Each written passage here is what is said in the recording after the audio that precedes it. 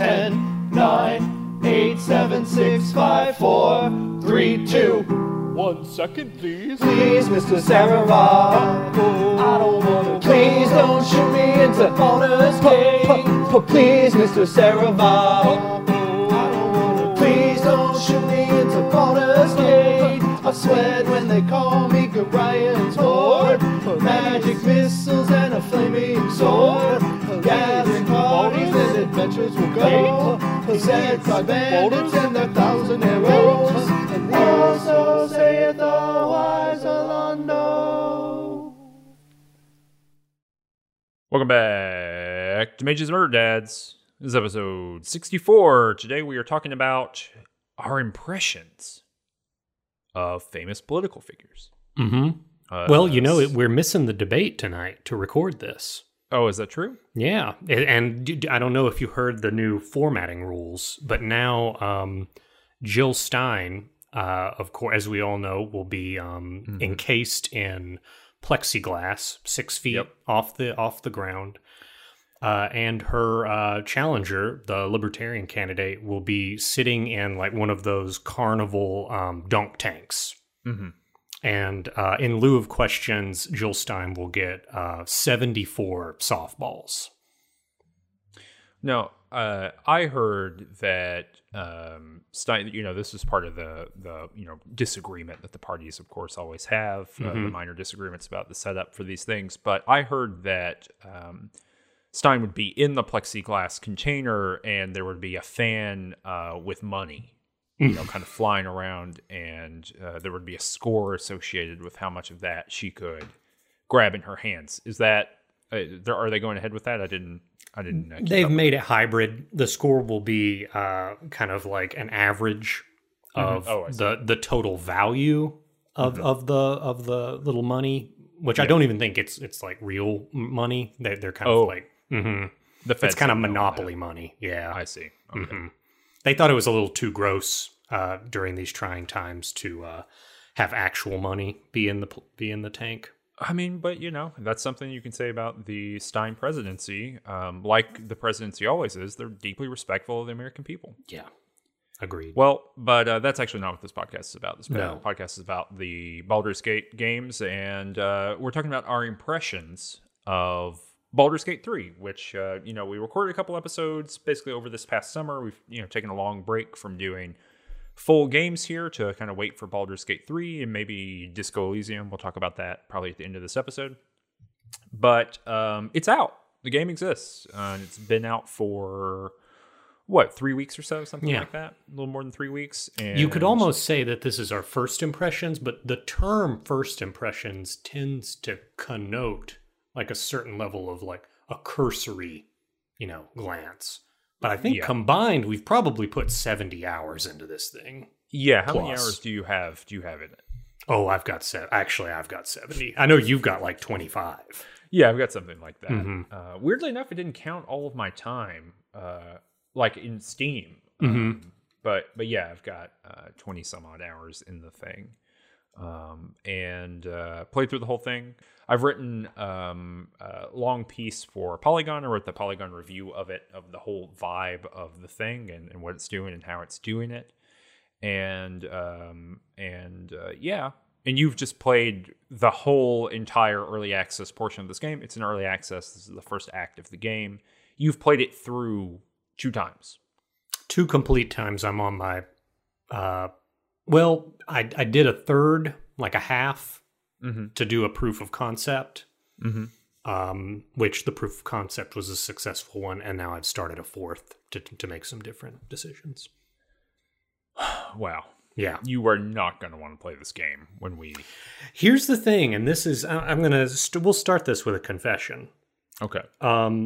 You've never played one of these games. You've been faking it the whole time.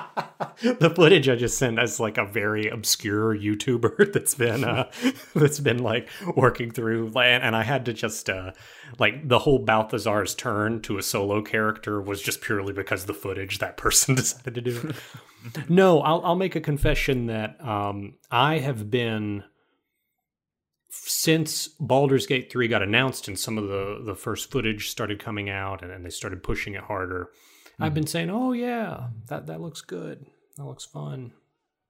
But there was a part of me that was deeply afraid, deeply wary of the fact that it was turn-based.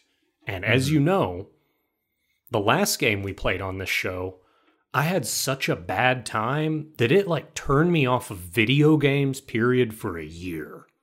Yeah. I did not play a video game after Torment: Tides of Numenera for a solid calendar year.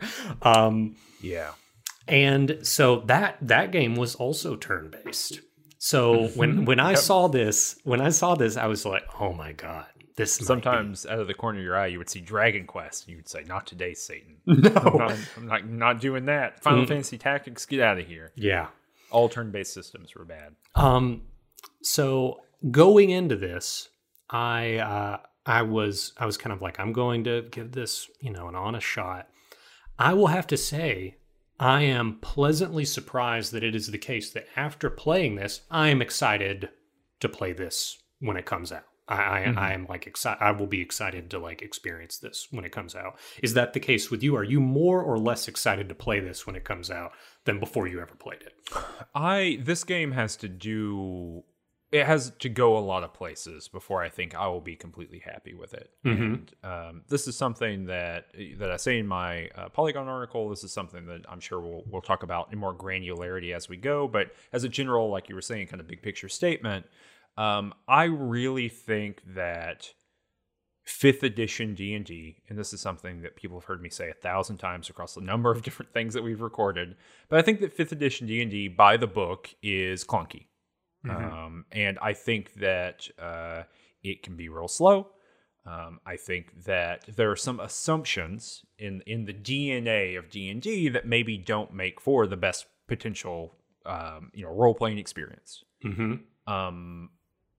This game is a gamified version of 5th edition D&D, and so I feel like the worst parts of it, right, the places where it needs to be smoothed out for me are places where it is being a little too faithful to some tabletop rules that, for the most part, I think many people kind of elide in their actual play anyway. Yeah.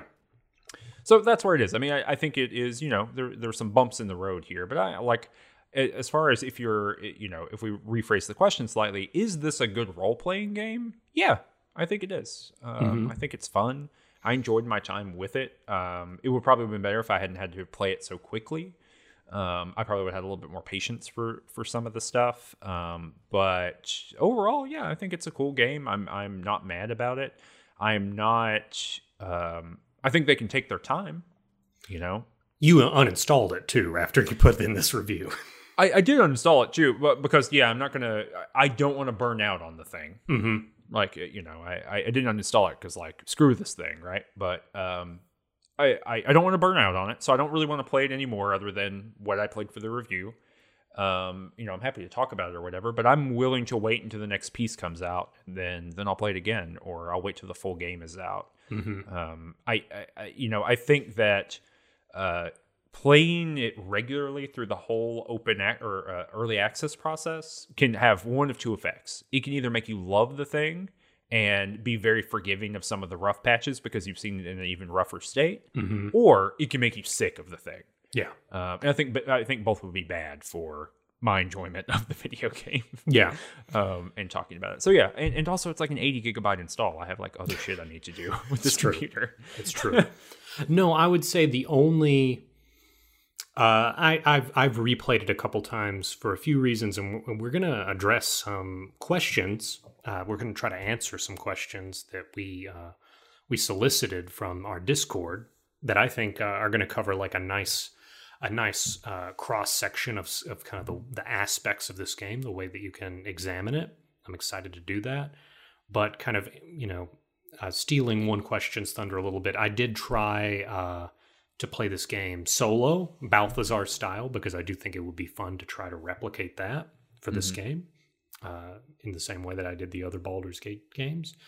It is a very different game to do that versus doing it with a party, so that explains some of the repetition on my part. But yeah, no, I'm actually with you. I think that once I kind of do the little experiment that I want to do, with the game. The next one, I'm probably going to drop it until it'd have to be a pretty major patch for me to pick it up again. They need to add some real like extra classes or something like that.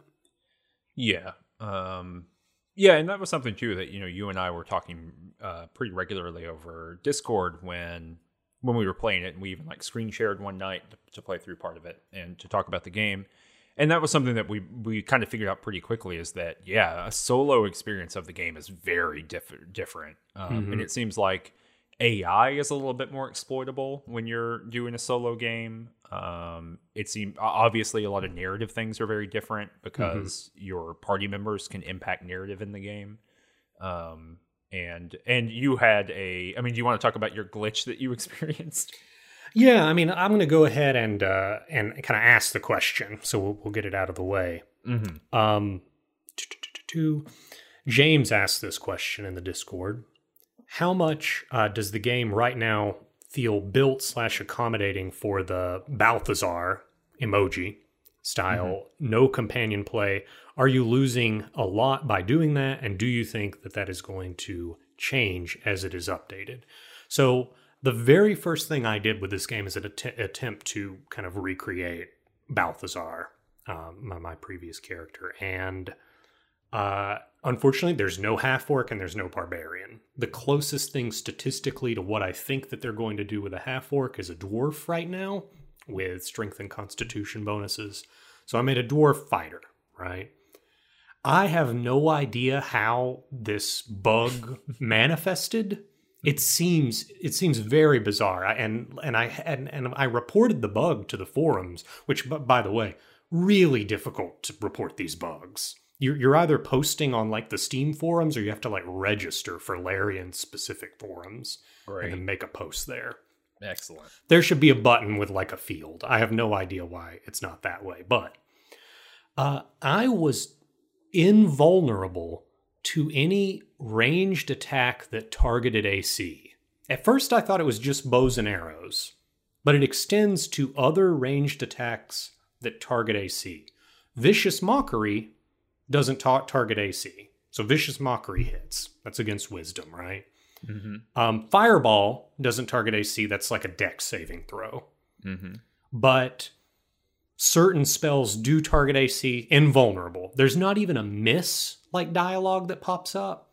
There's no hit. It just an animation happens. So my first character, I played the entire game with this kind of special ability, this superpower. Mostly because I just wanted to kind of like really experience a lot of the game kind of on an easy mode, as it were. And yeah, that it would have definitely, especially when some encounters are just me basically soloing things one at a time as everyone else like flails at me with useless attacks that I'm invulnerable to. That was the first thing. But to more address the question, there is one strike against this game when it comes to building a solo type of player character, and a couple of smaller strikes for it. The biggest strike against it is the fact that experience is not split in this game. When an enemy is defeated or a quest is completed, you get that amount of experience. So like maybe 25 experience is what like an enemy is worth. And if you have a party of 4, each one of the party members get 25 experience. If you only have one character, you only get 25 experience. Which means you don't get the Balthazar effect of being 4 times the level, right? Having 4 times, accumulating 4 times the amount of experience when you don't have party members. That's pretty bad, right? Because that's one of the ways that Balthazar was able to work throughout one of those games. And it's one of the reasons why Balthazar was not able to finish Throne of Baal, right? Because those last 2 encounters were just like too mechanically out of place because he was at the level cap and had been for 3 games. Yeah. Now the things for, and we may talk about this a little bit with some of the other questions, is there is enough, and I'll say one other thing against, due to the fact that it's turn-based, you have the action economy really against you. In Baldur's Gate, everything you can do real-time, you can move around in real-time while other characters are moving. You can cast high risk, glass cannon opponents, and you can do that while other people are closing in on you, etc. So the fact that now there's an action economy, and when you're in a fight with 10 opponents, they're going to get 10 standard actions to your 1. That's pretty bad. That's real bad. The things on the pro side is this combat engine is so much more full-featured and exploitable with physics, with all of these environmental effects, with line of sight. There's like this relatively robust suite of magical items that anybody can use. Scrolls appear, at least in this version, and I'm going to imagine it's going to stay this way. All scrolls can be used by all character classes, which means you can have a barbarian, cast a magic missile from a scroll. Mm-hmm. Great. It just, this engine gives you a ton of tools to be able to come at things weird ways. And I have done a proof since I played the first playthrough where I took a solo character and I defeated the 3 big goblin bosses that are kind of make up the meat of this game solo. Mm-hmm. It takes a lot of time, but in a lot of ways, that's what I was already doing in Baldur's Gate 1 and 2, which was pushing that system to its extreme edges and finding out where the edges were and then just coming at it from that angle. So I think that's a pretty comprehensive answer. Well, on top of that too, right, just to say one additional thing about action economy, right, I didn't play this as a solo character, but you get free action, quick action, that's not what it's called. Minor actions. Mm-hmm. And then standard action, right? There's a huge amount of throwable items in this game, and so you can almost always use your minor action to do something that impacts either the shape of the battlefield, or to do extra damage, or to just huck something at someone and hit them. And I think that actually has a pretty big impact for solo character play, that if you are funneling all of the items that you can collect in the game into one character, you have a pretty big Swiss Army knife of tools to use every round. Yeah. Which is not really the case when you have a full party, because you are using items at 4 times the rate, in fact. Mm-hmm. And so I felt, when we were talking about the game as we were playing it, I felt I was often constrained in my actions a lot more than you were, because I had been using everything in my repertoire every single combat, and which would go over 5 or 6 turns with 4 characters each. That's 20 different actions, and so I burned through a lot of my utility stuff a lot quicker. Mm-hmm. No, I think that this is there's some more interesting stuff. Tell you what, I've got a big doc full of the questions. Feel free to pick one. I picked the first one. Well, let's just hit some of these. Let's hit these big picture ones in order. How about that? That seems good, because I think they're all good. So these are all from the Discord. Like we said, we told people on the Range Touch Discord, hey, you got any questions about this? We'll answer them. And I think we initially thought, well, we'll do this at the end and we'll just answer some of these questions. But people ask so many questions, and they're big enough in scope that we can just kind of talk about the game with them. So yeah. This is from Aristophales. I don't know. Does Baldur's Gate 3 feel like an evolution or a retread of the previous games, or something else entirely? What do you think? Evolution's a real packed word there. Yeah, the previous games felt much like some sort of pre-crab shape, and Baldur's Gate 3 is 100% post-crab. Mm-hmm. You really put it quite succinctly, as I think you could have in what is a pretty meaty Polygon piece, that review, where ultimately what this game is it is a Larian game with the BG intellectual property that is an implementation of 5th edition rules in a video game. Basically, right? Yeah, 100%. Yeah.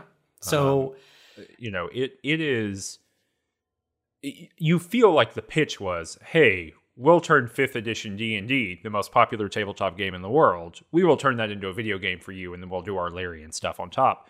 Oh, what is that? That's the thing for that? Oh, Baldur's Gate? Yeah, let's do that. Yeah. Baldur's Gate, in the hierarchy of like things of importance, Baldur's Gatiness, whatever that is, doesn't feel like it was number one. Mm-hmm. It does. I actually, before we recorded this, I watched a couple video reviews of Divinity Original Sin 2. I haven't played Original Sin 2, but I did play the Original Sin original. And yeah, you can definitely tell that it's like the same type of engine. Baldur's Gate is a prettier implementation, lot funner stuff with the camera. It's a more attractive game, I would say. But it looks like a Larian implementation of, and this is as 5th edition as I think a video game can get to a certain extent. And then and it's in Faerun basically. Now, I think that there's a part of this question we can't necessarily answer, which is how much is this story going to interlink with the tale, like the story of the Bhaalspawn. And that is open-ended based on the narrative I have seen. It very well could be that this is a completely independent story that may reference the Bhaalspawn, or it could be Bhaal is in the mix. It to me is not answered. Well, you found a reference to Bhaal, right, while you were playing? I did. It's a little comedic. There is a mischievous character that is posing as Bhaal in a kind of more or less hidden area. So how about that? That's for you Easter egg people. But yeah, I mean, I think, I guess to their benefit though, think about this: Baldur's Gate 1's not really a Baldur's Gate story until Chapter 2. That's true. Up until basically the mines, right? It's like anything could be happening. And you're like, oh shit, there's a conspiracy. So, and I think in this game we're getting to Baldur's Gate in Act 3. If this early access is Act 1, there's going to be an Act 2, which is getting to kind of the next big place. Moonrise it's like the Towers. road to Baldur's Gate is kind of what it looks like. We get a little bit of a preview in this one. Mm-hmm. And then I think the third one, we end up in Baldur's Gate. And there's several characters that we meet that say, oh yeah, our end destination is Baldur's Gate. You should see me when we get there. So eventually that will happen. But I think that's the best answer we can give. It is this kind of, you have a big cauldron of stuff and you toss in those elements and this is what that is. Yeah, but there's very little of what I would consider... I don't know. There's not a lot of like wandering around, and then there's just like some Gygaxian shit going on. Everything feels like it's there for a purpose. It feels very designed to me as far as the encounters. That's interesting. I think that should I pipe in with a question that's directly about this? Sure. If you want to. Yeah. So, where is this? There's definitely a question here. I'm going to Control F Gygaxian. There we go. As you do. Yeah. Sergio asks, does combat feel Gygaxian or deliberately designed as combat? And here's the thing. I think my answer is Gygaxian on this one. I agree. I think I would make a distinction between, I think the combat feels very dynamic and Gygaxian and weird. It feels like real stuff. I just mean the world design. Exactly. Right? There's not like, I don't know, a troll hanging out who, just wandered in from somewhere and he's just, chilling. And if you make him mad, he's going to fight you. Every character and entity has like a little bit of a backstory behind it. It's got a little bit of a connection to some other entity in the world. And I get that, right? This feels in structure to me as if someone played the Sunless Citadel campaign or module, and they were like, "This is what a good D&D area feels like." It's got a little bit of ecology to it. It's got a little bit of like these connections. However, in like the Gygaxian mode, it would have ecology, and the ecology would do the work there. There would be no narrative necessarily that ties everything together. But here it's like anyone you can talk to would be like, yes, it's the Zhentarim over there, and I know all about them. Yeah, no, I think that this is a really important distinction because let's take our Otyugh example, right? Mm-hmm. In a Baldur's Gate 1 dungeon is Gygaxian because at the bottom of the dungeon there's just going to be an Otyugh because you got to put your garbage somewhere. Mm-hmm. The difference between that manifestation of Gygaxian versus what the equivalent in Baldur's Gate 3 would be is there would be like dialogue from a goblin on level 2 talking about, oh, there's an Otyugh on the bottom Yes. level, and if you 100%. do And we made a deal with him. yes, But don't steal his treasure hidden in his pit. It would, you know what I mean? It would be this like weird quest hooky kind of thing, which Yeah. isn't necessarily bad, but doesn't feel very natural. No, there is basically it's too like the undergirding is like this sense of Gygaxianism, but the Baldur's Gate 3 is going to have it a little bit more curated, a little bit. There's going to be a little bit more dazzle and a ribbon on top of it to kind of draw you in that direction. There's an old woman in a shack in Baldur's Gate 3. You talk about her in the review. It turns out that she is a hag. I think that in Baldur's Gate 1, there would be no like signposting there, and she would just live there. Yeah. And you would have to just do something or complete some sort of weird thing in the world. Or just attack her and you would find out she was a hag. Yeah, I think in Baldur's Gate 1 there would be no, because in this game, of course, you can like come to her with your problem and she's going to have dialogue trying to address your problem. I think in Baldur's Gate 1 it's just like a mysterious old woman. There's no indication whatsoever she's a hag until you attack her and then she turns into one. I think that's yeah. There's a demon hiding in the shack.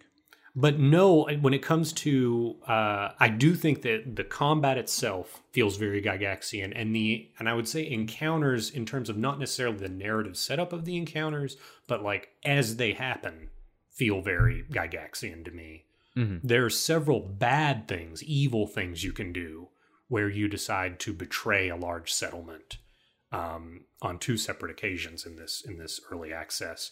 And if you do that, you show up with like a bad army, and you raid the settlement, and all of the NPCs in that settlement are like enemies now. Half of them are civilians, and they have a permanent frightened condition, and they're running away while you slaughter them. It takes hours because it's turn based. Of course, that is the height of Gygaxian encounter design. Like the Siege of Dragonspear version of this that just happens in the background while you have one like keystone fight, right? Yeah. So yeah, I don't know if that. Hopefully that answers the question. It does feel dynamic in the sense of every combat encounter. Basically, they've obviously designed these combat encounters in the sense that they've chosen the enemies, but as someone who had to reload a lot of combat encounters, they do play out differently every time. Mm-hmm. And sometimes you can kind of clown the AI and do all kinds of stuff. When you and I were playing, I spent a lot of time kicking people off of things, pushing them, and that's pretty cool. I had a couple combat encounters that really took me like a couple hours each, and I ended up coming up with 3 or 4 strategies of like how I might approach them, and all of those kind of worked, or as I was searching for the appropriate ones. So yeah, they feel good. None of them felt like, oh, there's an objectively correct answer to how to do this, which I think would be an anti-Gygaxian kind of thing. Yeah. But yeah. This is from Slasher Epic in the thing. Are there any influences in Baldur's Gate 2 besides D&D, Baldur's Gate 1 and 2? And I would say Original Sin, probably. Yeah. Original Sin 2. I think that, and Original Sin probably owes a certain amount of, I don't know, I think that Dragon Age probably influenced Original Sin quite a bit. Oh, yes. Yeah, absolutely. I swear there's like a character in this game. I think Shadowheart is very Morgan. Mm-hmm. Oh, so, I think, we're going to talk about these NPCs, but I think we'll talk about it when we get there. Yeah. So, I would say that we've got all of the lore of kind of 5th edition Faerun Forgotten Realms D&D in here. We have those kind of video game traditions. But the most immediate one is, Original Sin. There's just going to be, I think Cameron one of his first impressions was, this is Original Sin 3 or whatever. Yeah. This is from Simitri in the Discord. Do you think that the way Baldur's Gate 3 places an importance on dice rolls that go on within dialogue and combat pays off in any meaningful way? In light of Disco Elysium last year, where failure felt meaningful, my experience of the early access has been that failure is rarely interesting, and seeing the dice roll unfavorably ends up making it feel like I should just reload my last save. I agree with this. Yeah. I do not think that failure... I think that this is a almost tone-perfect implementation of D&D 5th Edition, because D&D 5th Edition rules as written also does not really have any meaningful failure built into it. I think good DMs put that in. I've seen, just to, kind of talk about 5th edition, I've seen Chris Perkins do some of the most talented kind of fail forward kind of stuff in D&D 5th edition. In spite of the system, using things that are not really in the system, in order to do that, riffing off of it, I guess. Right. But yeah, I mean, if you read the books as written, there's not a lot of instruction as a DM about how to have someone fail a check and then go about something a different way.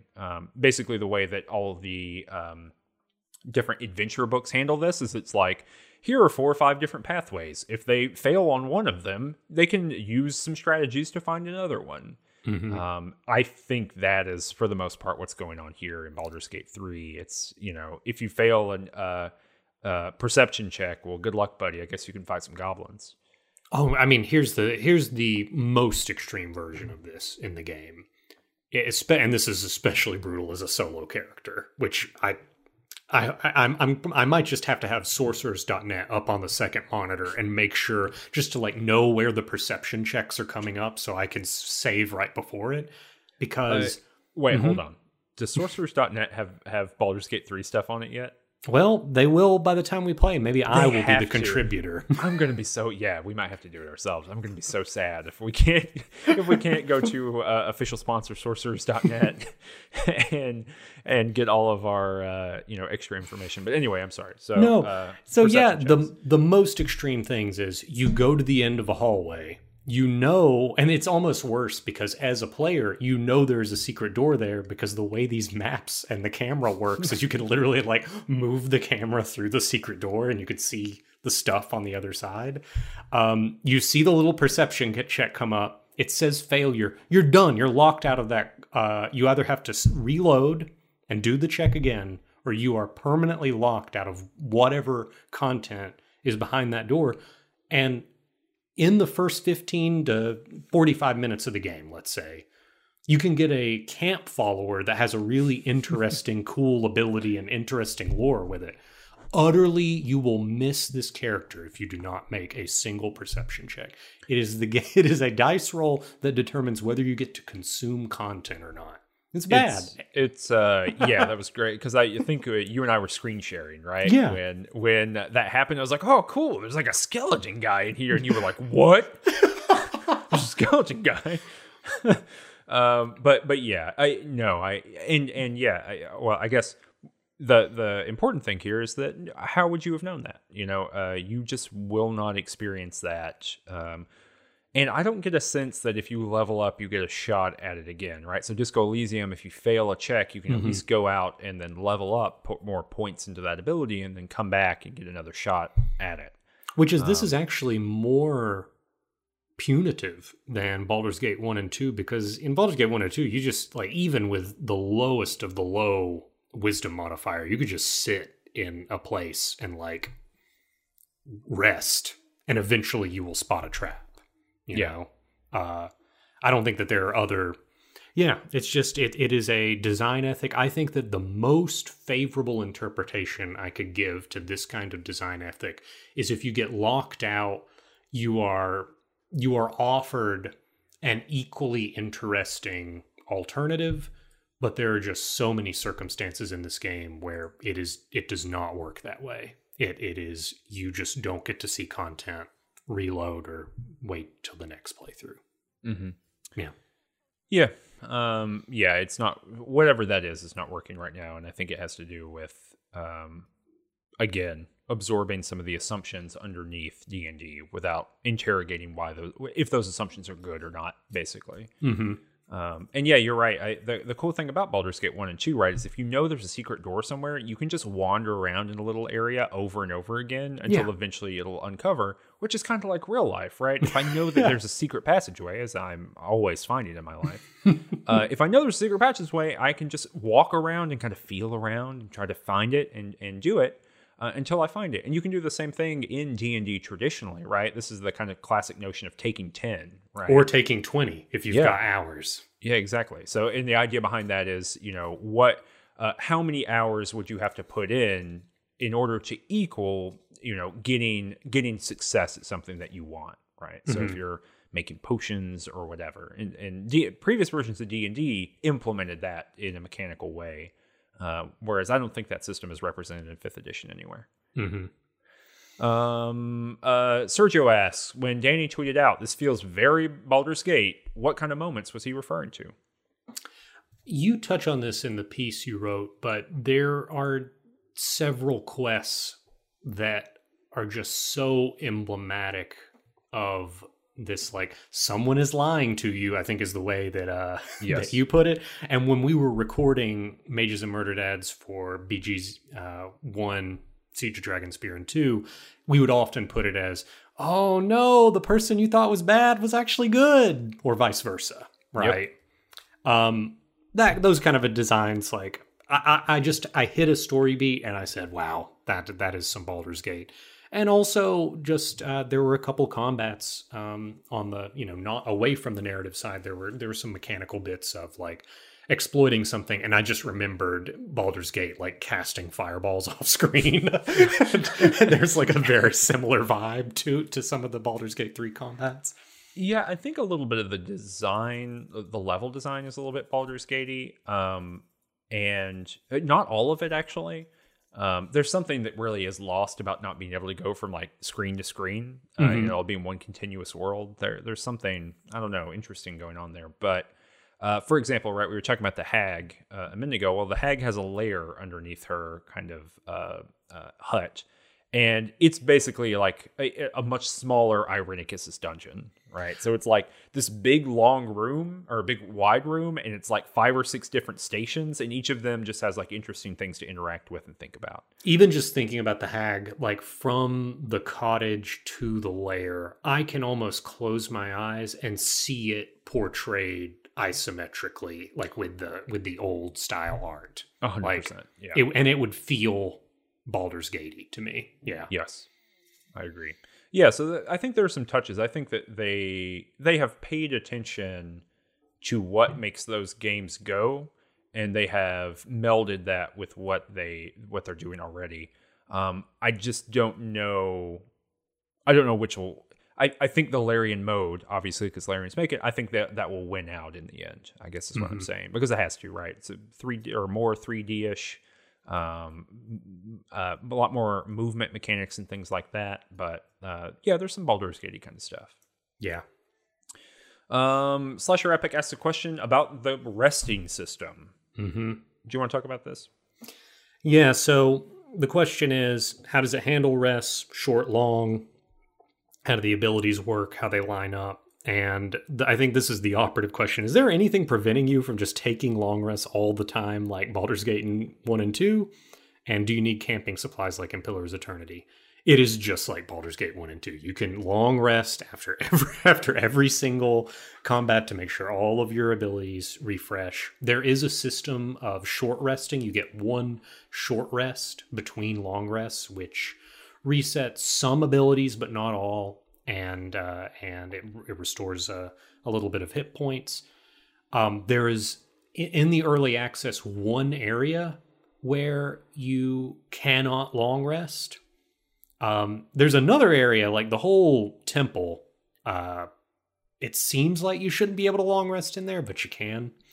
Yeah, there's and what he's referring to is that there's a temple that is overrun by goblins. Yeah. And they live there. Yeah. And you can just camp while you're in there. Mm-hmm. Yeah. I would say the resting is actually more permissive than in Baldur's Gate, because sometimes you would get the dialogue, there are enemies close by, and you wouldn't even see them, right? In Baldur's Gate 3, you can see an enemy, but if you are not in combat and no one in your party is, you can rest. So it's going to be awesome playing a barbarian and just doing rage every single fight. I will say, though, I guess the bummer about that is that it's a pretty lengthy process to rest. Yeah, you're going to see at least 2 load screens because you don't immediately... There is no quick rest. Every time you rest, you are teleported to a pocket plane that is your campsite. Even if you're like deep in the Underdark. Yeah, and I wrote about this in my piece, but the camping mechanic is very cool. I think it's solving a lot of problems. So as we were saying, this is kind of Act 1, and Act 2 seems like it's going to be like the road to Baldur's Gate. And there are people who want to go with you to Baldur's Gate that you're kind of accompanying them. And after you complete like the part of their quest that takes place in Act 1, they just kind of chill out in your camp and kind of wait for you to hit the next flag for their quest, and that's rad. I think that's really good. Yeah, and it's also the place where all your party members hang out if you don't want them in your party. Like if you've got an extra person, they're just hanging out. I persecuted one of mine. Persecuted? Yep. On account of what? Protected ground? Vampirism. That is immutable. Can't do anything about it, even if you're a daywalker. Yeah. This is from Andy. He says, I'm still early in Baldur's Gate 1, but one thing I've noticed is that obviously the games like the freedom you have to describe action in tabletop. But the save load cycle provides a different route to that creativity. The possibility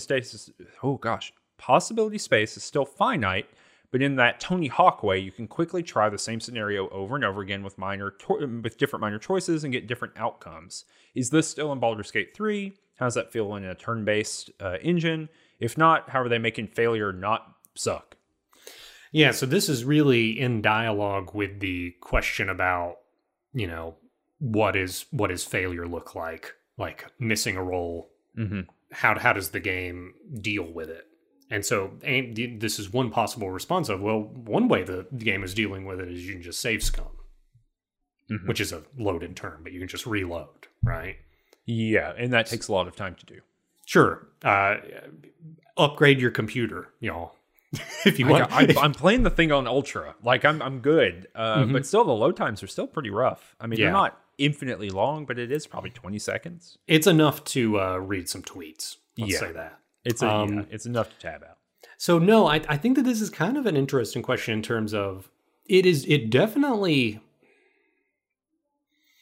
What would you say? I'm thinking about first time playthrough, the hardest encounter in the game in early access right now.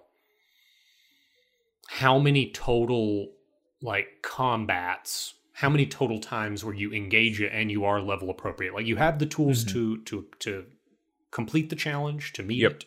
Yep. But how many total attempts would you say this game would ask of you? I think the hardest, and this is why I was saying at the beginning of the podcast or the beginning of the show of like things I didn't pursue all the way to their end. Yeah. So I would say probably the hardest one, if I had attempted to complete it, would have been fighting the hag, which you can do. And I gave it 1 or 2 shots, and it was just so clearly a thing that would require a lot of strategy and a lot of time put into it. And I knew that like this is the end of the quest, and this is not going to have any bearing on my opinions on this game one way or the other. I just kind of let it go. But as far as like ones I completed that I thought were truly difficult and took a lot of time, probably the Githyanki fight. And so you can fight a group of, I think, 4 or 5 Githyanki.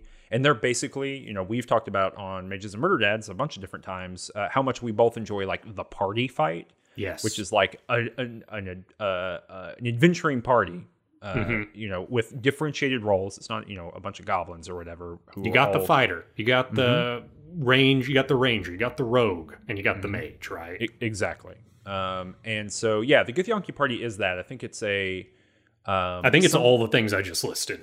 Well, there's 2 kind of fightery people to it. But one goes invisible, and I don't know if that's because of rogue stuff or just like quaffing an invisibility potion. It's quaffing an invisibility potion because they go invisible and they come back and they hit you with a two-handed sword. Gotcha. And they one-shot my characters.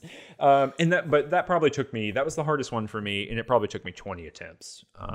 That's a lot, yeah. Well, part of the reason just to say that, part of the reason for that is that my party was not necessarily constructed in such a way as to optimally fight that party.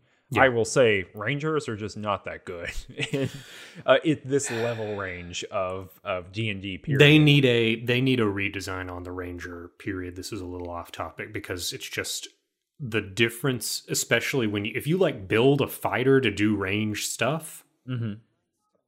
You get like the action surge of being able to get another standard action. The Ranger doesn't get that.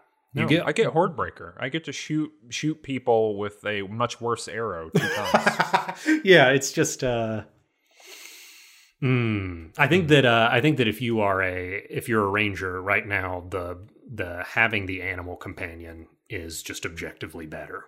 Yeah, I think so too, which is unfortunate. Yeah, I was just kind of going for I tried to play this early access as, what do I find interesting? What do I want to try to do? And, early level D&D, playing ranged is pretty good. Ranger gets some cool abilities, but those cool abilities just did not match up to this particular fight. So earlier when we were talking about kind of the Gygaxian nature of fighting, sometimes you just hit up against a party that's hard to fight. Yeah. And good luck, buddy. So I think to answer this, it's like these kinds of games just require saving and reloading. I don't know what this game looks like from a design perspective of, I want to design a game where it is feasible for someone to play the whole way through and only use save to like save their progress before they go, they leave the game.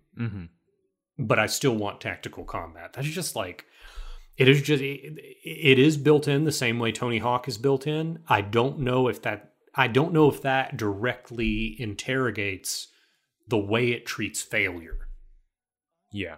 And the thing, I guess kind of the part of the question Andy is asking too, is that in Baldur's Gate 1 and 2, and this is something that you and I talked about while we were doing it, or while we were playing, is that in Baldur's Gate 2, I could probably attempt to fight 20 times in the amount of time it takes me to attempt to fight 5 times in Baldur's Gate 3. Yes.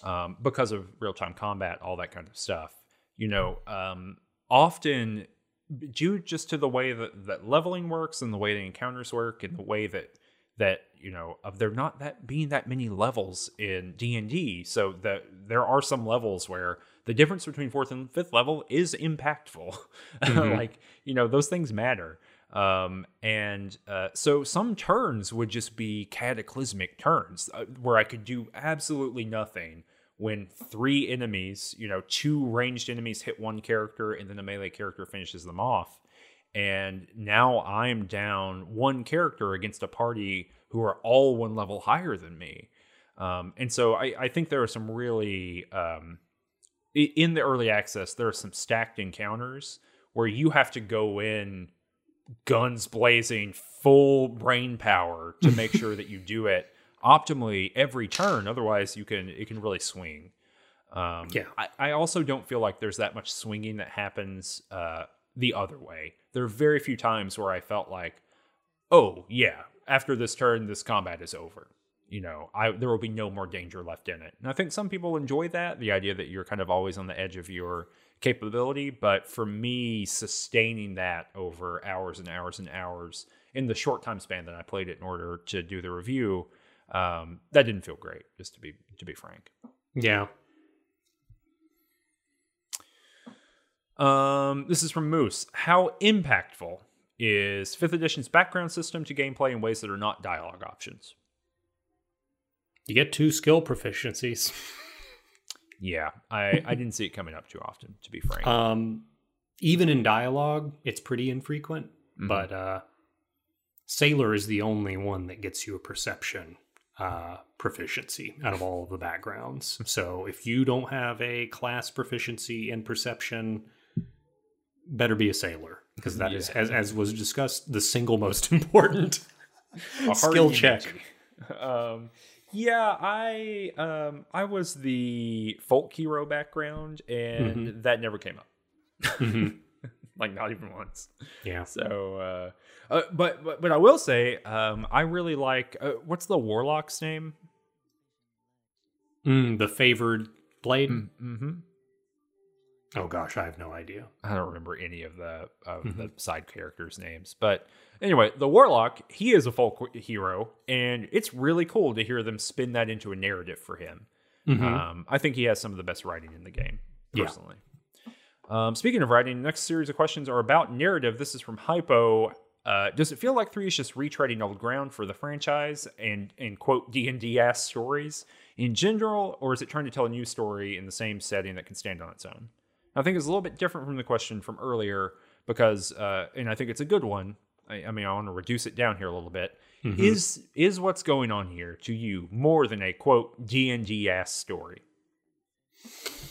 Let me give you, I think the least charitable, or I don't know, it depends on how charitable you think D&D ass is, but it sounds pretty derogatory the way we're talking about it. I think that, look, you have a character who is thrust into a group of party members who all have the same problem that was set up by the DM before the campaign ever began. Right? Yeah. You have literally a waking up on the beach scene, right? And meeting your party members also like more or less on that beach. You've got it's pretty D&D ass. Let's face it. I think the analysis you had earlier of somebody read Sunless Citadel and was like, hell yeah, absolutely. It sounds. I don't think that this is treading new ground narratively. No. I think it is 100%. I think it is a great tonal match for D&D 5th edition. I think it feels very similar to the writing and published adventures for D&D 5th edition. I think it's actually maybe a little bit more conservative than some of those. And I don't mean conservative in content, but just in the number of pathways they offer, the number of different strategies for doing things. Because what I think is cool about some of the adventures is that they give you, for example, running encounters.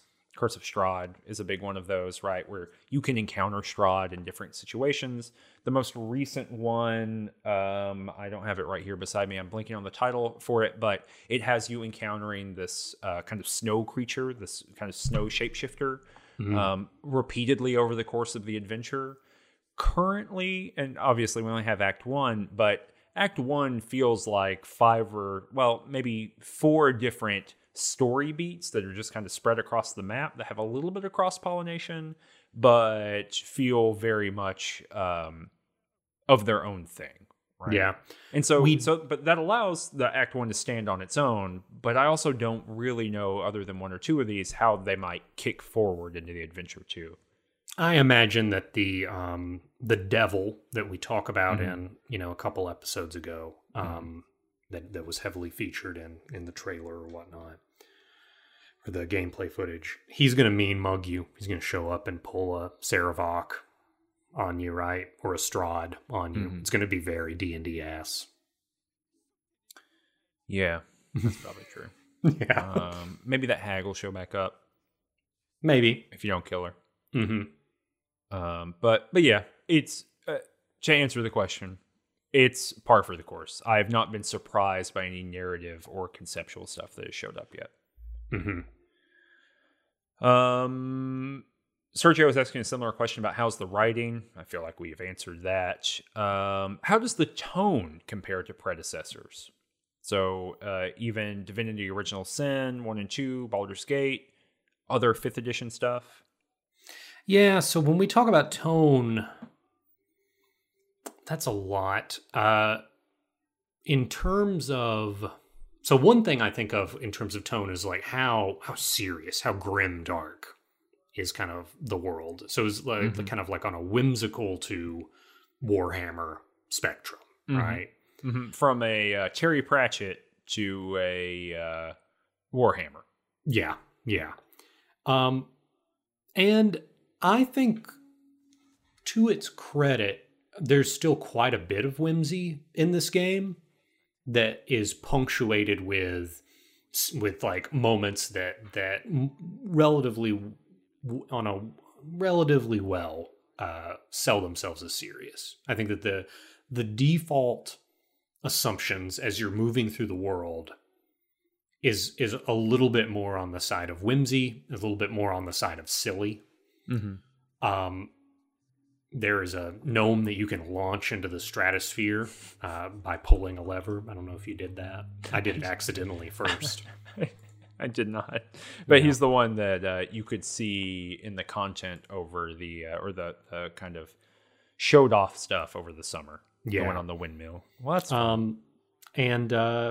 But I think that the game does relatively well. Like there's also several moments where torture is on the table. There are several moments where, although even the torture gets a little silly. I didn't torture anybody. No, but the torturer taught you something. Yes. There's a what is he a worshiper of Talos? Maybe? No, not Talos. Oh, different guy. Not Bashaba. Not Bashaba. Someone else. Yeah. I have it written down, but not in front of me. Anyway, the god of not Ilmater either, but like the evil Ilmater, the flagellation, but bad. Yeah, and he's like all sexed up. He's like a sexy torturer. Yeah, and he will beat you, and you can choose to perform your flagellation, and if you do it correctly, it is what in D&D we would call a skill challenge. And if you complete it, then you get something. But I wasn't able to convince him that I was actually in pain. So, but this is someone who is torturing someone by like cutting them in the next room, and it becomes like this goofy little comedy moment of skill challenge. I think that sums up Baldur's Gate overall, right? Yes, kinda. Right, because Baldur's Gate opens with a serious economic crisis. Right? Yeah. Like the game is selling us this is a serious economic crisis dealing with iron, dealing with mine rights, dealing with political crisis in the city and the town council. But also there's Goober keeps following you around, right? Like Baldur's Gate holds all of these things simultaneously, and that just is what it is. It doesn't even matter whether it's doing it well, it's just doing it. That's just what it is. Yeah, and there was some tone. The only time that like tone kind of showed up for me was like that. The torturing guy was one of those. The other one was when Volo shows up, and it's exactly how I did not want it to happen. Just to be frank with you. Yeah. Volo in the D&D books is a little bit like a raconteur, right? But sure, he's a scoundrel, right? Like he is and a bon vivant. Exactly. He's like going around, he's drinking on everyone else's dime, he's writing these guidebooks, telling you a bunch of horse shit, and it's just lies. And then like giving away everybody's secrets, and Elminster gets pissed off about it, right? That's like the deal. Volo in this is just like a complete goofus. He is one step away from Noober being like, hey, he's like, I'm learning about goblins over here. Here I am. That's not his voice, but he's like, I'm gonna sing for them because they'll kill me if they don't. And he like goes and joins your camp. I didn't care for that. I was very disappointed in Volo. However, after I helped Volo get out of the goblin camp where he'd been captured, I met a goblin sage who was reading Volo's books. Yes, in the tower. And that dude is rad because he was like, yeah, I've been reading these books. It's kind of interesting he's saying all this stuff. And I was like, well, can I read it? And like one of my options was like, well, that's kind of surprising to see a goblin reading, and he gets real pissed off about that, justifiably. I convinced him to give me the book because I was like, you need to fucking devote your life to worshiping the absolute. You need to give me those books. They're distracting you from your piety. I didn't have that option, unfortunately. But yeah, so that's all to say. Much like all the other, it is very on par for Baldur's Gate because there's some high notes and there's some not high notes. There's not one unified tone, I would say, throughout the whole thing. Here's some questions that you have categorized as design/miscellaneous. This is from Medium Dragon. I'm interested in some discussion of the way they depict bodies in the game, i.e. only conventionally attractive, or the we're what do you desire half of character creation.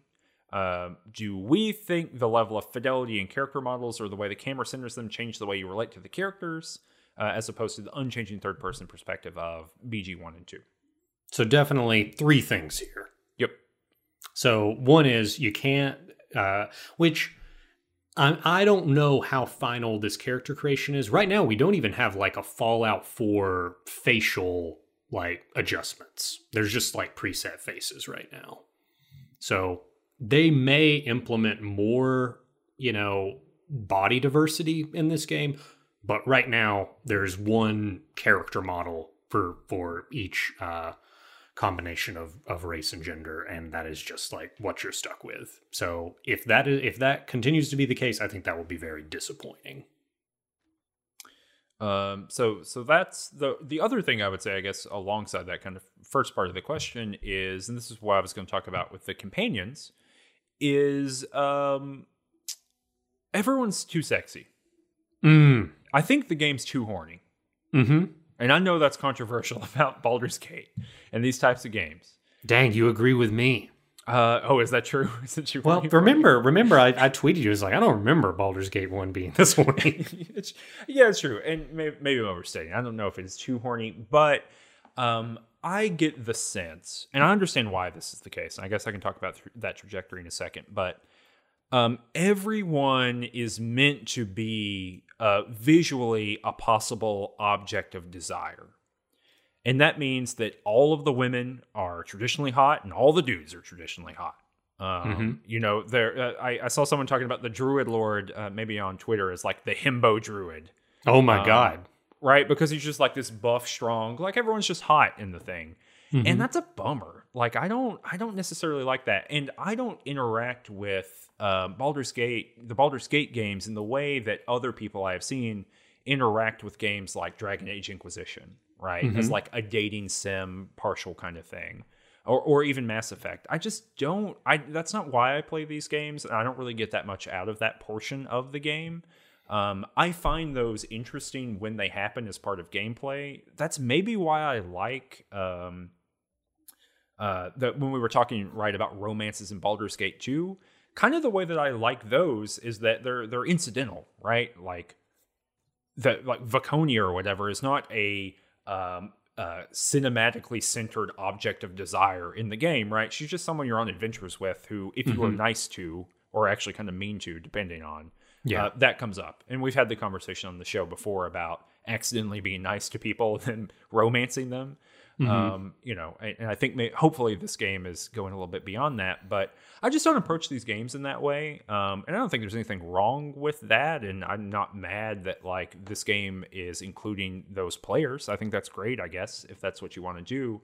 But it comes at the cost of like aesthetic diversity. Oh, 100%. Like, there's what no do humans look like, or people. There's look no like. room for a Czar and Montaran in this kind of game. Yeah, exactly. Who are like, mischievous Zentrum. All the Zentrum are hot too.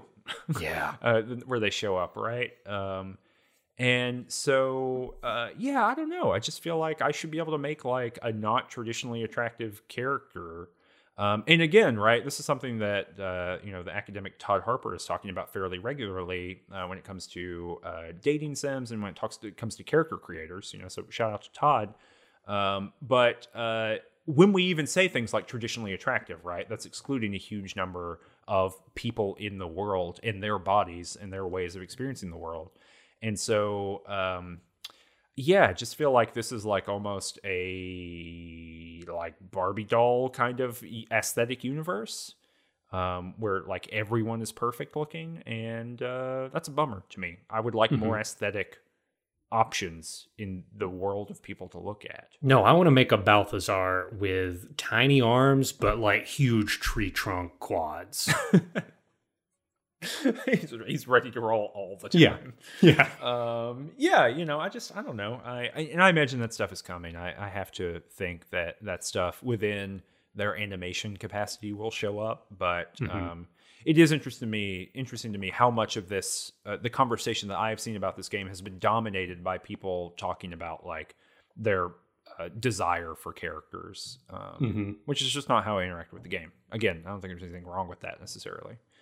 But second part of this question was, or third, maybe, whatever part was the second part of character creation.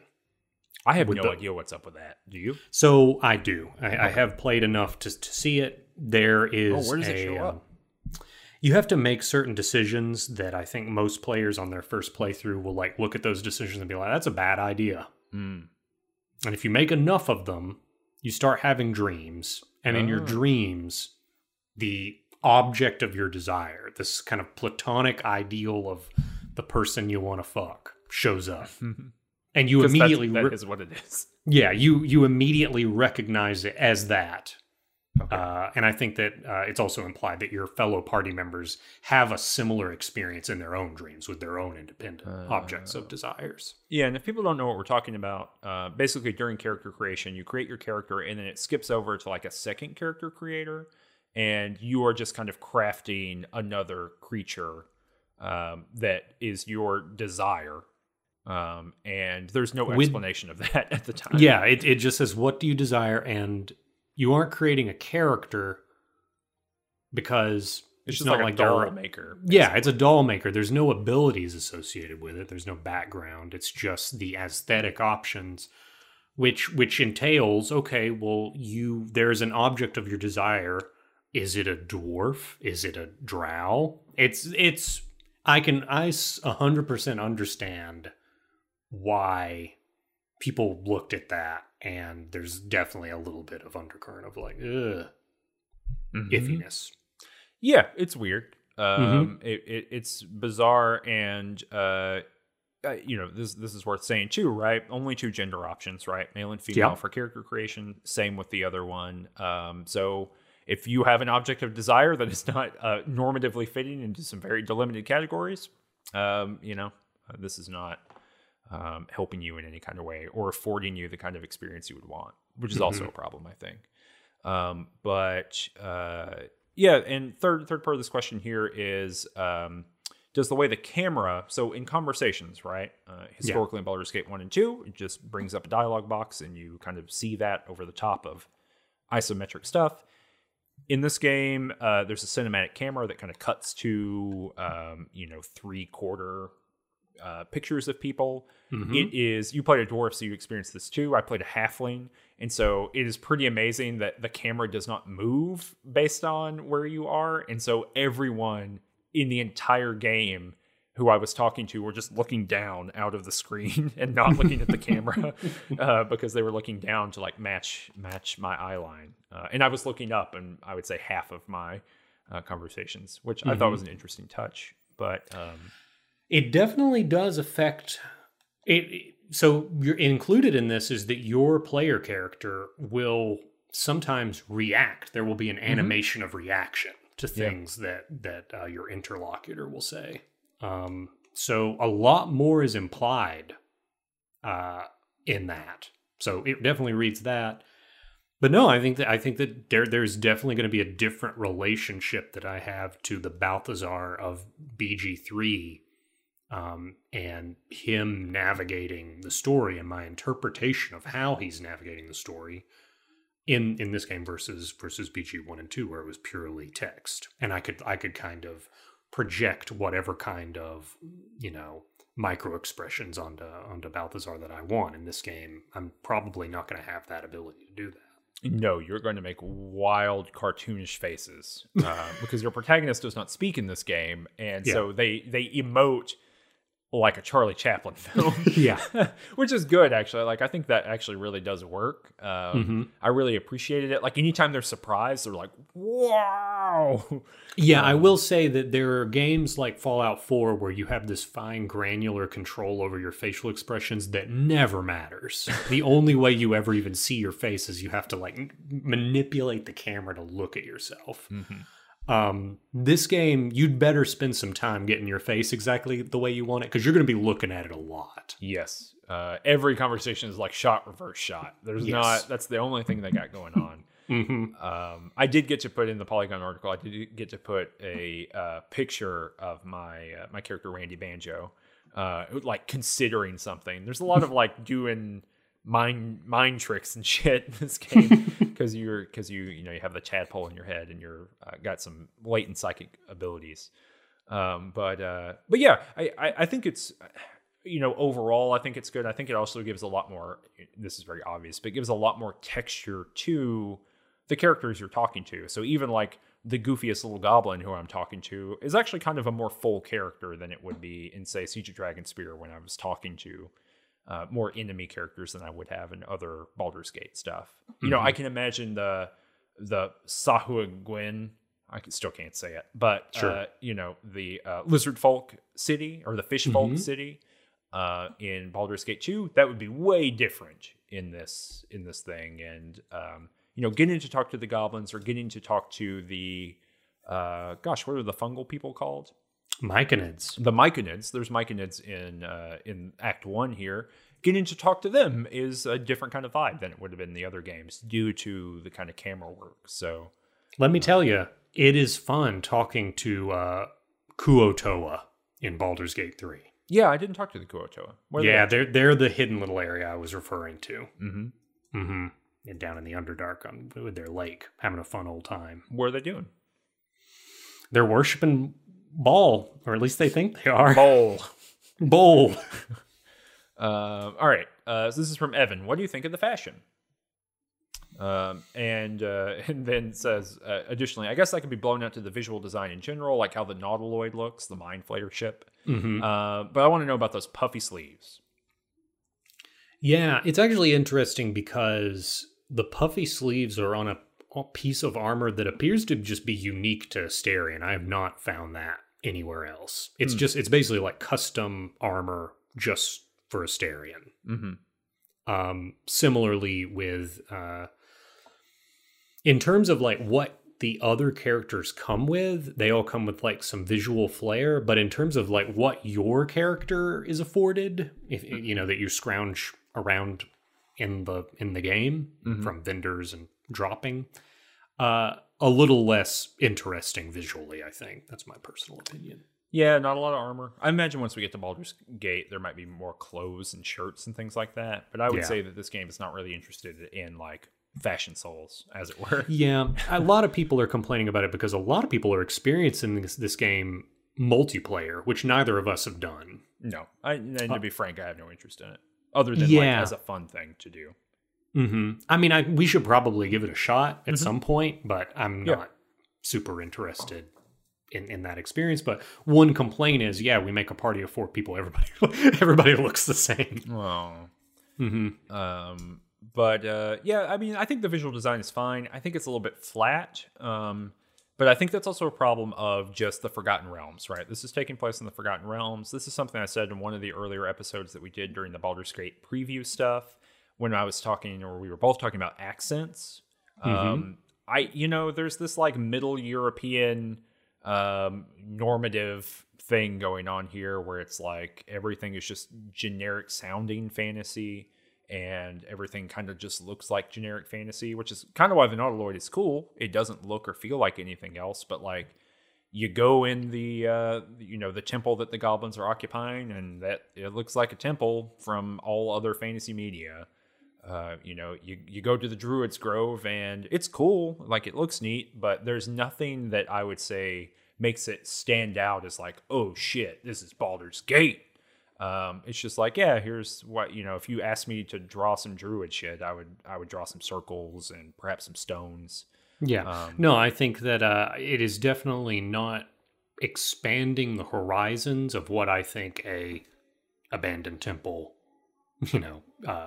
druid circle would look like. It is reinforcing and drawing upon the things I already know in order to portray those things. It is literally moving in the opposite direction. It's going from the stereotypes I have to the design and not at all pushing against any preconceived notions I have of what those things could be. 100%. And maybe, I think the best way to read that, or the most positive way to read that, would be to say, this is kind of what D&D does. Yeah. To be fair to D&D, or not, to be fair to the game in relationship to D&D, right?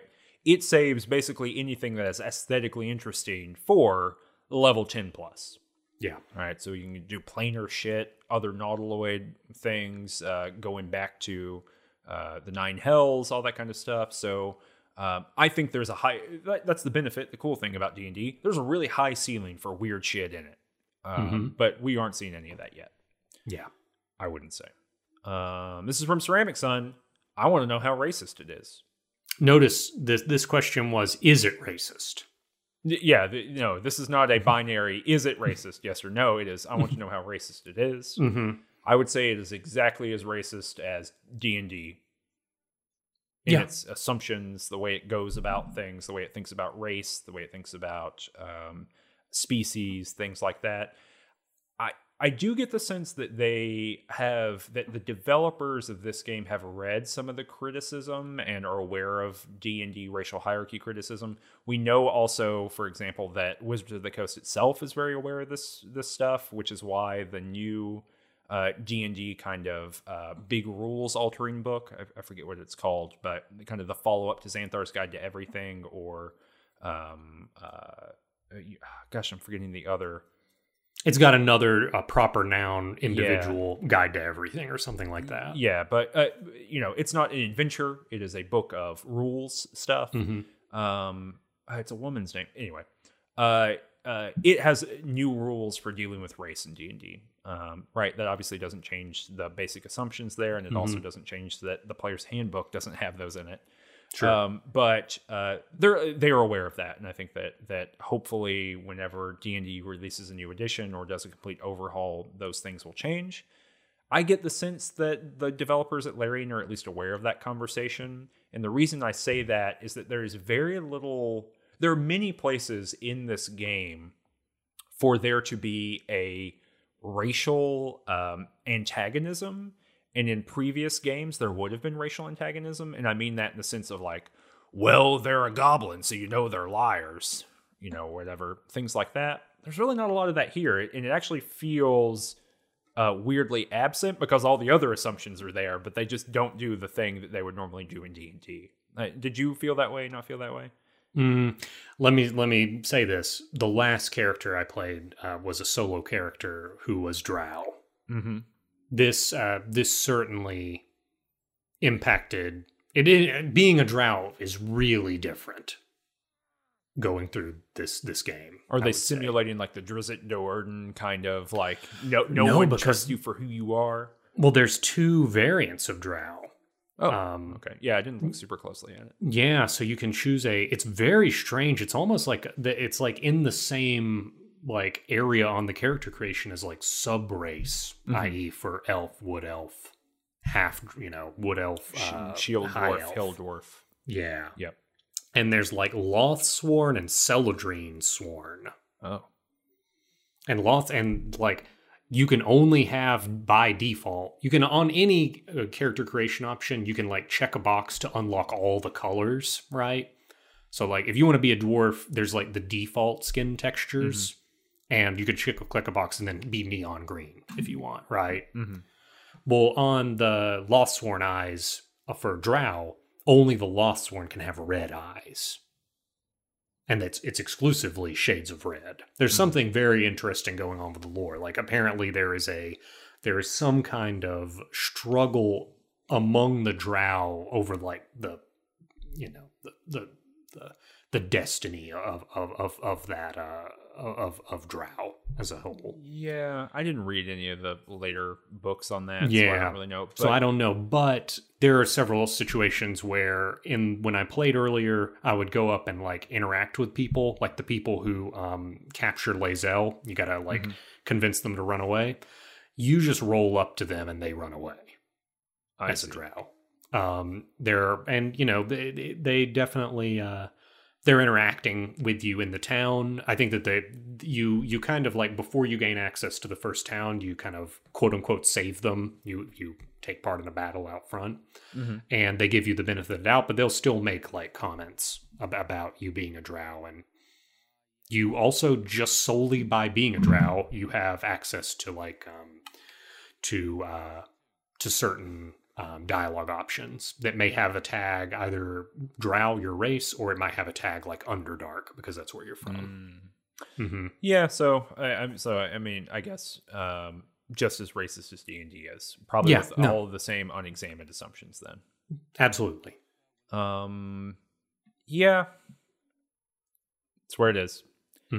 Slasher Epic says this is more speculative, but do you imagine the game will get mod support and map tools to the same degree Neverwinter Nights did? Do you think that will impact the community? I don't know. I don't even know. I don't know what modding looks like for Original Sin 2. I imagine that this will have the exact same modding capability as Original Sin 2. I would need to look into that. I seriously doubt Original Sin 2 has the mod community Neverwinter Night did, because Neverwinter Nights, like, they released developer tools like with the game. Basically, you could create your own custom, because like the big push with Neverwinter Nights is that you could basically play DM in that game. So big question. I think that this game's going to get 10,000 times hornier if they open up mod support. Skyrim make of that what you will. And we've got what appears to be a list of miscellaneous jokes that people have made. Jordo says, how many wives are in the game so far, and are there plans to add more later? And I'm assuming that Jordo means romanceable characters. I think there are 5. Is that true? Sure, I haven't romanced anybody. Although I do think that there was one dialogue option where I could have propositioned somebody, but that was not the character I was playing. Let's run down the companions real quick, because we haven't really talked about it. But in order that you meet them, first, Lae'zel from the introduction, you're separated, but you can reunite. Githyanki, fighter. Shadowheart is the second one? Shadowheart is so Lae'zel, cold-hearted, evil person. Talks about how murder is good, culls the weak, right? Yep. Shadowheart, evil cleric. Also, very like Adam's family evil. Like, you'll be in a dungeon that's like dark and dreary, and she'll be like, oh, I really like this. It's a really dumb version of evil. It actually makes me angry that sometimes like evil characters in these games are literally like the Addams Family. Like, ooh, this torture chair is so comfortable. And she's a cleric of Shar, right? Yes. Okay. Yeah. Next, probably meeting Gale next, depending. You can easily miss Gale, though. Yeah, I didn't know that you could recruit people and send them directly to camp, so I met him, and I was like, well, I'll see you later. Party's full. Bye-bye. Yeah. Gale, kind of a little bit of a goody two-shoes wizard, but with a magical item, a desire for magical items in order to consume them. He's got some kind of problem there. And finally, oh my gosh, the name of this character is the one... not Azrael, but... Astarion. Yeah, I have a hard... I always want to say Astaroth, but that's from Soul Calibur. Yeah, how would you describe Astarion? Astarion is a vampire thief, and he's like a real... he's a lot to manage. You gotta really manage him, and I immediately was not into that, and I banished him from my camp for being a vampire. I found... He'd been going out and killing animals, and I found some of those while walking around. And then I woke up one night at camp, and he was leaning over me trying to drink my blood. And I was like, Astarion, what are you doing? And he was like, well, I just need a little bit of blood. I'll feel so much better if I have some blood. And I was like, get the hell out of here, dude. Weirdly enough, he didn't leave then. I found a bounty hunter later who was hunting for him, and I was just like, yeah, I know where that guy is. He's at my camp. Get him out of here. It's really interesting because before... It's pretty obvious Astarion's a vampire. He literally takes damage from moving water. I didn't know that. Yeah. That's great. Takes damage from moving water. But after, if he is outed as a vampire, he then gains a once per encounter, like, vampiric bite ability that's really good. Like, drains health. Like, changes him. And then the final person whose name we had forgotten, and I totally understand why, is Will with a Y and no I. Yeah, that's right. He's the best one. He's cool. Will, yeah, human warlock, folk hero, interesting. Kind of the nature of his pact is a secret. I like it how that I learned it. Oh no, it's a secret at the beginning initially. Oh yeah, absolutely. Yeah, but I do like it. Talk to him quite a bit to get it out. I do like it that, like, as a player in Dungeons and Dragons, I know that all warlocks have a pact. Yeah, right. That is what separates them from wizards and sorcerers. So I know that. As individuals in Faerun, you meet Will. I guess you know he's a warlock, right? I don't know where. Maybe you don't know he's a warlock. Maybe I only know that because I can look at his character sheet, right? Mm-hmm. But we're just like, okay, you do magic, sure. But you would think that if it was ever said, "Oh, you're a warlock," everybody would know. Oh man, well, what's your pact? Who are we signing up with here? Yeah, his story is super cool. So he has one eye, or he has a like an artificial eye. Yeah, in one socket, and basically he was left for dead. After did some drow leave him? Some kind of problem. I think it was drow who left him, but he anyway, was left for dead and lost his eye, and he met this woman who like helped him learn all these powers and do all kinds of stuff, and eventually she was like, "Yeah, I'm a demon," and if you make a pact with me, I'll give you even more power, and you can go get revenge. And so she replaced his eye with like a magical eyeball that like she can also use sometimes. So yeah, he's really cool. I think he's got a great story. I think the other characters probably have really cool stories. I like Lae'zel.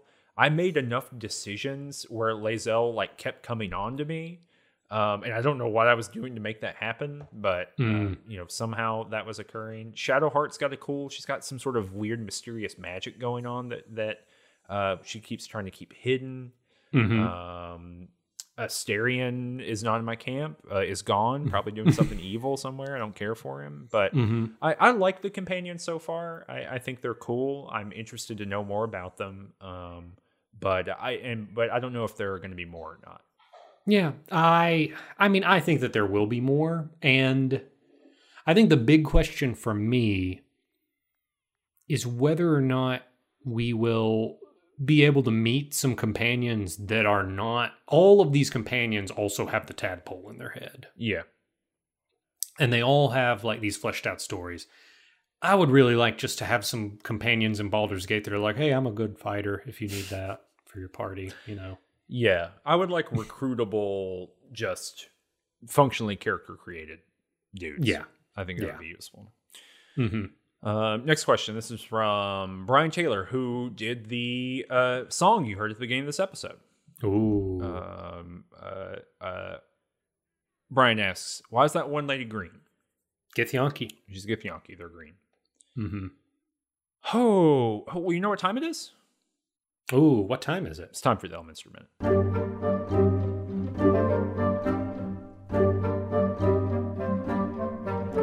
Yeah, so Sergio asks, have you seen Elminster? And, well, Danny, maybe you remember who Elminster is. Elminster is a wizard. He has traveled all over Faerun. Of course, this game takes place in Faerun, like the other Baldur's Gate games. He was young once. He is now old. He used to travel from the Forgotten Realms into the physical world to meet with the creator of the Forgotten Realms or the interpreter of the Forgotten Realms, Ed Greenwood.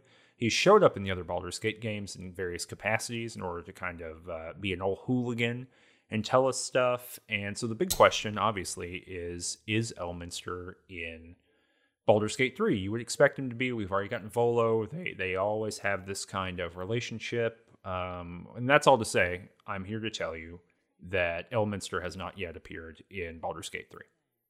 I have read correspondence.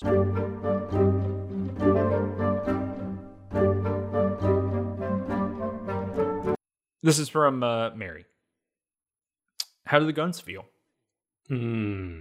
There are large artillery batteries on the Nautiloid ship that are blown up by a dragon, but you don't get to touch them. There are other artillery batteries that you get to go up to, but you can't actually interact with them. So, to be determined. 1 star. Ainda says, that vampire guy seems like he needs to chill out around people he just met like a day ago. Can you tell him to chill out? I did tell him to chill out. You can definitely tell the vampire guy to chill out. I think I almost want to, on my current playthrough, just like when he's sucking my blood, instead of doing the thing I did the first time, which is like, no, you can't. Just be like, okay. Yeah, we're cool. Yeah, sure. We're cool with Styrian. Mm-hmm. Yeah, well, that's it. That's all the questions we got. Is there anything we didn't get to that you wanted to say about Baldur's Gate 3?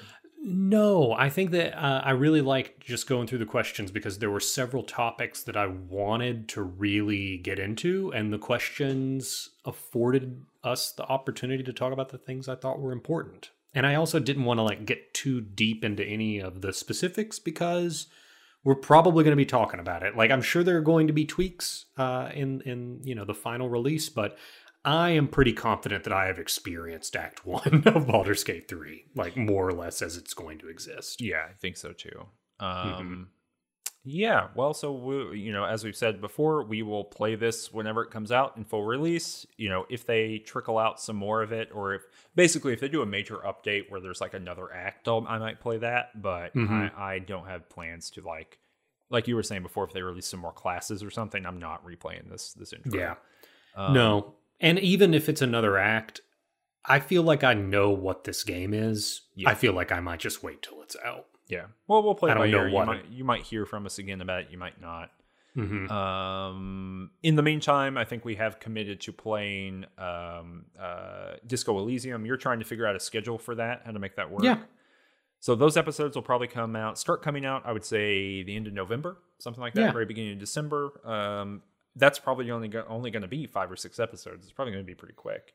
It will go pretty quick, yeah. But that will be the next Midges and Murder Dads game, and then we'll kind of play it by ear after that. As always, if you like this type of show, if you're hankering for the Midges and Murder Dads feel and you're not getting it in your life, you can listen to me and Michael Lutz doing something basically the same with the Fallout series. We've already done Fallout 1 and 2, and we're working on Fallout 3 right now. That's Too Much Future. That's also here on the YouTube or at youtube.com/rangetouch in case you're listening a lot more gun feel in those games. So much more gun feel, and laser gun feel, and nuclear gun feel, and all kinds of stuff like that. If you like the show and you want to support it, and you want to support all the other stuff we do at Range Touch, you can go to patreon.com/rangetouch. The link is down in the description below this episode. That helps us pay for hosting. Obviously, it doesn't matter for YouTube, but if you want to listen to it as a podcast, it helps us do that, and helps us make all the other stuff that we do as well. At $5 a month, you can get access to our monthly podcast that we do, where we're just kind of shooting the shit, talking about it. Speaking of, we need to record that for this coming month. But it's all there. It really helps us out. It allows us to do stuff, and it allows us to do things like pay for that cover of a song from a Coen Brothers film that is based on Baldur's Gate. That kind of stuff that it's good to spend money on. Thanks again to Brian Taylor for putting that together. And thanks to all of you for listening to the show and being kind of intermittent listeners. I'm actually hugely surprised. I look at the stats for this, every now and again, and we have new listeners. I'm not exaggerating, every single day. We have old listeners just who fire this shit up at episode 1 when they need to do a road trip for some reason. Yeah. And so we appreciate that. Thanks so much for doing Which is awesome. Great. Yeah. If it's your first time through, if your first time hearing this, make a little comment down there and say first time through, first time, long time.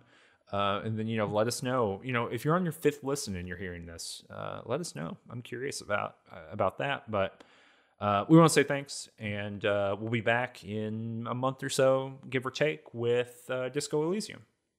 Yeah. Ciao. 10, 9, 8, 7, 6, 5, 4, 3, 2. 1 second, please. Please, Mr. Saravon. I don't wanna. Please don't shoot me into Baldur's Gate. Please, Mr. Saravon. I don't wanna. Please don't shoot me into Baldur's Gate. I sweat when they call me Garion's Horde. Magic missiles and a flaming sword. Gathering parties and adventures will go. Possessed by bandits and